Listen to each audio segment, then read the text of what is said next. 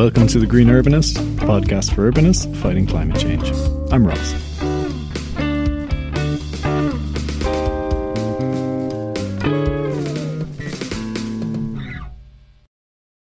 Hello everyone. Welcome back to another episode of The Green Urbanist podcast. I'm Ross O'Kelly, as always. I'm recording this on the 27th of December, 2021. Probably you're listening to this in the new year, so Happy New Year. Today's episode is called The Problem with Net Zero Carbon. And really what sparked this episode is a LinkedIn post that I made about a week ago, which seemed to hit a nerve, and I got quite a lot of reaction from people. And instead of going through and just spending loads of time on social media, which I don't really like doing, and sending comments back and forth to people, I'm just going to sort of use this episode as a mode for sort of enlarging on that conversation and sharing my thinking and that kind of thing, and also sharing how people have challenged me and corrected me on what I said. So the post in question was about McDonald's. Yes, the burger restaurant. McDonald's of all things. McDonald's have released they've built their first net zero carbon restaurant, and what they say is the UK's first net zero restaurant. I saw this article in DZine, so dzine.com, and I read through it, and I just had the sense that there was a much bigger story here. Okay, so if I begin, I just tell you a bit about this McDonald's store. In case you've missed it, you haven't seen this in the news, I'll just read a few quotes from the DZine article so you get a sense. So McDonald's opens UK's first net zero restaurant. Fast food chain McDonald's has opened what it claims is the UK's first net zero carbon restaurant building, built using natural or recycled materials and powered by a combination of wind turbines and solar panels. The restaurant in Market Drayton, Shropshire, was designed to meet net zero standards in both its construction and everyday operation. However, McDonald's confirmed to DZine that consumption-based emissions associated with its beef-heavy menu have not been taken into account, meaning that the restaurant overall is not net zero in the strictest sense. So essentially the building is obviously the first of its kind. It says it plans to use the design as a blueprint for McDonald's new builds around the UK from 2022, and they've got a number of other things like they got some circularity, sort of circular economy things. They've made use of recycled materials instead of virgin materials. That's good. It's got renewable energy. It's got 2 wind turbines and 92 square meters of solar panels on site. They have, of course, made use of carbon offsetting. So this is where net zero, that word net is really important because, just to quote from the article, it says, McDonald's said that where it could not decarbonise beyond construction impacts, energy use and producing renewable power, it neutralised any remaining emissions with high-quality carbon removal projects.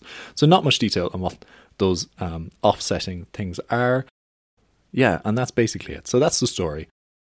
But if you look at this building, I mean, it's think of every McDonald's you've seen on the side of a motorway or the side of a dual carriageway away from any sort of town. It's just a box in an open site with a car park and a drive-through. I don't know about you, but that's not what I think of when I think of a future where we're not emitting any carbon, is a destination in the middle of nowhere where you have to drive to it in a horrible environment on the side of a dual carriageway. Now, I shared these frustrations as such in my LinkedIn post. I'm going to read out the post and then maybe go through some of the responses that I got, which were unexpected and interesting. So here's the post that I made on LinkedIn 6 days ago, just before Christmas, of course. So here's a big problem we need to talk about. Net zero carbon means different things in different situations. We all get to define what we mean by net zero, i.e. what we include in our calculations to suit our project. McDonald's reckon they've built the UK's first net zero restaurant, but look where it's located. It's only accessible by motor vehicles. There are no pedestrian paths or bike lanes leading to the restaurant. It's on the outer edge of a small town. Clearly, McDonald's is not including the movement of its patrons in its net zero calculations. Neither are they including the environmental cost of the food they produce, which is heavy on factory farmed meat and highly processed junk. As corporations jump to show off their sustainability credentials, we will see more and more projects that are officially net zero, but are far from being actually net zero. It's all a bit confusing, right? That's the end of the post. Now this, usually when I post on LinkedIn, I get like a few likes and 1 or 2 comments, if I'm lucky. This, in the last 6 days alone, this post has been viewed over 41,000 times. 500 people have liked it or reacted to it. 70 people have commented on it. And something like 19 people have reshared it, sometimes with their own, adding their own sort of twist on it. I've got a really interesting cross-section of responses here. Many people supporting my view and saying, net zero there's real problems with this. It can be used for greenwashing, and corporations are now starting to use it. They don't really communicate what it is very well, and they just use it as a way of showing off their sustainability credentials without actually having to do things properly. Many people who just seem incredibly jaded, saying things like net zero equals greenwashing, end of discussion. Which is, I think that's going a bit far, because net zero carbon it's just a measure. It's just a measurement. It's just it's like saying that road is 5 kilometers long. It is what it is. If something is net zero, and we do objectively need to reach net zero as organizations and as societies, so I think the concept by itself is sound. It's just the fact that it's kind of complex and it's a bit murky. And as I said, everyone defines it a bit differently, and depending on the project, it gets defined different ways. So people say, we've reached net zero carbon. And then, the fine print down the bottom is, oh yeah, but we're not looking at transport or our supply chain or the way we produce food, or, et cetera, et cetera. So it's not actually net zero carbon, but the little subset of things that we've included in our calculations, we've managed to get to net zero. So yes, there is problems with that. A couple of people here saying, I won't read out anyone's name in the comments, because I'm not here to sort of name and shame people, but if you can go and see everyone who's commented if you go to my LinkedIn page. Someone says, unless they stop selling meat products, it's not net zero. This is just greenwashing corporate waffle. Someone says, it says UK's first net zero carbon restaurant building. More details in the article say that this restaurant is only net zero considering the power supplies of the restaurants. Greenwashing can be so awkward when it is done wrong, but maybe they will surprise us with a green hydrogen nuggets menu with CO2 glasses from Coca-Cola. Yeah, someone else has said, all the net zero carbon credits, biodiversity net gain, and associated similar pseudometrics are a scam. And someone else has replied under it saying, it's all a scam, all of it. So some really jaded environmentalists here in the comments, which is kind of sad to see, in a sense. Now, not everyone was supportive of the post that I made. It's kind of funny, like McDonald's, giant corporation. Like, I don't think their feelings are going to be hurt by my little LinkedIn post. But some people defended McDonald's. But some people made very fair comments. And I think it's fair that I absorb those, take those on board and respond to them. So I'm going to read out a few of those and just sort of test my thinking with it. Someone says, fair enough, but where do you draw the line? McDonald's could open a place in a town centre and people may still drive there. Is that their responsibility? Aside from that, I do agree that there is too much greenwashing going on. Independently set standards are required to keep companies accountable when it comes to their relationship with the environment. No point in allowing them to set their own standards and pat themselves on the back. So yes, second part of that, totally agree. First part, he says, they could open a place in a town centre and people may still drive there. Is that their responsibility? So this is I do feel, is an element of lazy thinking, which is, but also it shows the sort of individualist thinking, which is saying, well, I'm just a business owner, I'm going to do my thing, and the way people act is their responsibility. Like, I don't have a responsibility to the effect that I have on my customers, or indeed how my customers act in relation to my building. This is kind of ideological in a sense, it's sort of like individualism versus collectivism. I disagree with that because, I mean, individuals really only exist in a vacuum. Once you're in society, once you're in a marketplace, then you're part of networks and you have relationships, and everything is about relationships between people and organizations, businesses. And it really gets to the heart of what is my real problem with this McDonald's store, which is on the edge of a small town called Market Drayton in Shropshire in England. It's beside a roundabout. It's basically wedged between two dual carriageways. It's got a big car park. As I said, you can't walk or cycle there. I presume there's no bus route there because it's just on the edge of town. So it's just another example of car dependent nowheresville. It doesn't create a place. All it is a restaurant on an open site next to a busy road. And that is like 20th century thinking. That's a model that is based, it's a business model that's based on cheap oil, where everyone is an individual driving around in their individual car, and they need to stop by at the side of the road on their long journey to get a Big Mac and a milkshake. That to me is just so outdated. And if we're, one thing is to keep building that, but another thing is to build it and say that it's net zero and say this is the future. Yes, companies do have a responsibility in how they affect the behavior of the wider public and of their customers. If you build a destination, a restaurant, somewhere where you have to drive to get there, then you're of course that's your responsibility that people have to get in a car and drive there, and you're encouraging further car dependency. So I would prefer, yes, if McDonald's had opened this in a town centre. It would probably be more difficult for them to get solar panels on it. You probably couldn't get the sort of little wind turbines that they have if it was in a town centre, of course. So there's pros and cons. But if it's in a town centre, at least people can walk there, people can cycle there, people can take public transport there. And it also supports the wider business ecosystem within a place. So yes, absolutely, I would prefer, and McDonald's should be considering that, and any company should be thinking, can we locate somewhere where we're part of a real place? This is about placemaking. Okay, I'm an urban designer, not an engineer.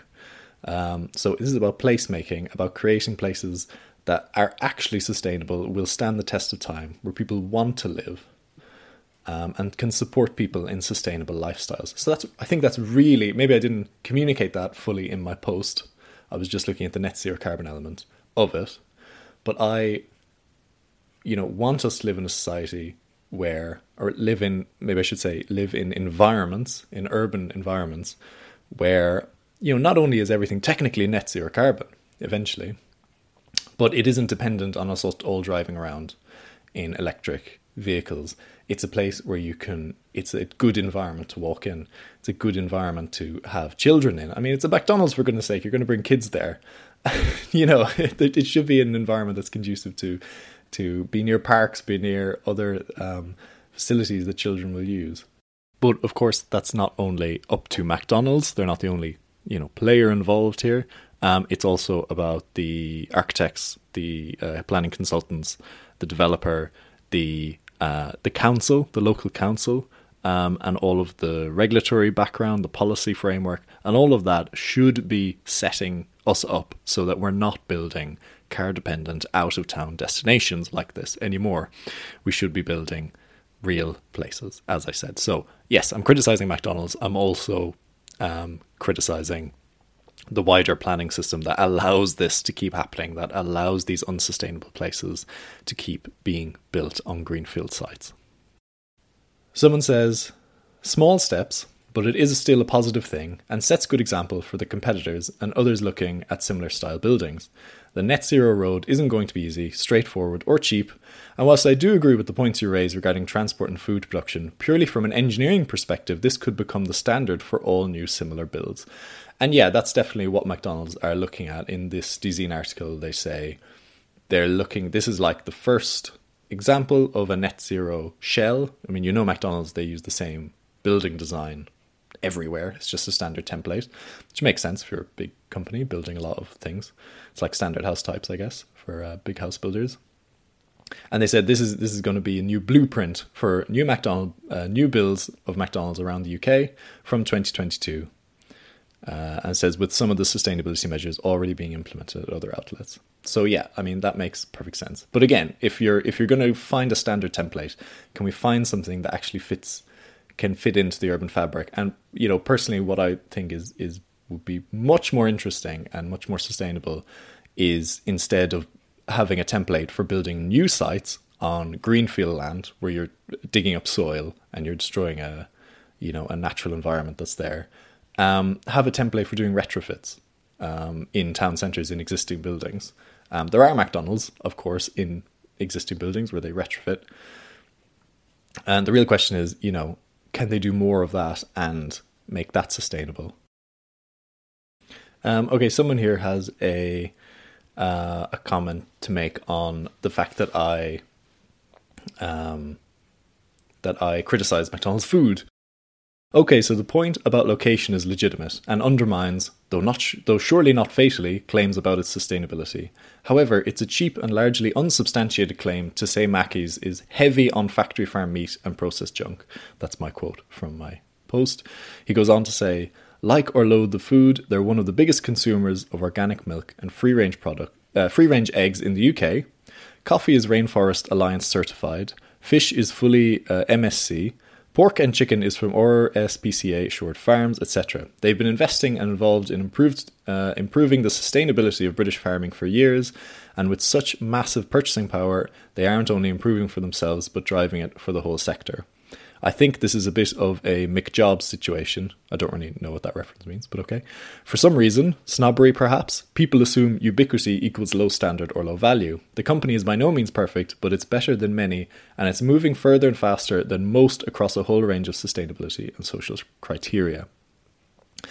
Yeah, I don't know enough about... Okay, fair enough. I assumed McDonald's food was, just pretty rubbish. This guy says they have all sorts of certifications saying that actually their food is pretty good quality. I mean, I will never admit that McDonald's is actually healthy for you. But, that's not really what he's saying. He's saying that actually they're pretty responsible with their sourcing. Fair enough, that might be the case. I haven't really done the research to figure out if that's true or not. But certainly they seem to meet... certainly within their British restaurants, they seem to meet certain levels of quality. So fair enough. Maybe I was overzealous with my criticism of McDonald's food. You still won't catch me eating it anytime soon. So someone got another very valid criticism here, which I think I should respond to. This guy says, would it be preferable if they had built their typical restaurant and be less apologetic about the excessive consumption? It is baby steps, and maybe Burger King should be criticised for not being first. You are making a very easy criticism of a high-profile company who just did a little better. Also, there is a pedestrian access to the adjacent industrial estate who, along with passing motorists, are probably the target audience. Our high streets are also literally littered with McDonald's restaurants, so there are plenty that are pedestrian accessible. I'm by no means saying McDonald's are doing well, yet, mostly because I have no idea if they are and how to quantify it, but improvements should be supported and encouraged. There's a couple of responses to this from other people. Someone else replied to this comment and said, I believe baby steps by companies that could take large strides towards improving are perhaps not enough. I think the issue is with the use of net zero as a catch-all for small improvements where you might... Oh God, this is actually a really long comment. Let's see. Okay, catch-all for small improvements where you might get enough boxes ticked on a net zero checklist to certify, but overall the action taken doesn't lead to reduced emissions. If this is allowed, then action taken by companies will stay performative and forever be small. The point raised here is the same that's been an issue with terms like sustainable and green, as they've been overused for greenwashing. A big company that just did a little better is better than a big company that didn't, but a little better won't resolve the issue. Calling out McDonald's might be worse in your eyes than calling out Burger King, but at the end of the day, you can see that if their actions as corporations aren't net zero, if their product isn't net zero, it's really difficult to celebrate the baby steps taken by either of those when people around the world are experiencing the effects of climate change firsthand. Definitions of net zero do need to be tightened and respected, otherwise We might end up with the illusion that our actions are net zero when they're only partially true. I think that was very well said and actually encapsulated a lot of what would have been my response. Someone else responded, another sort of pro-business person. He has the words maverick and entrepreneur in his handle under his name on LinkedIn, so I guess that tells you what angle he's coming from. This guy says, well done, well said. Companies taking those first steps should be encouraged and celebrated. They didn't wait for others to change before they do something themselves. These changes, however small and clearly criticised, add to the overall larger change as they set a path, inspire others.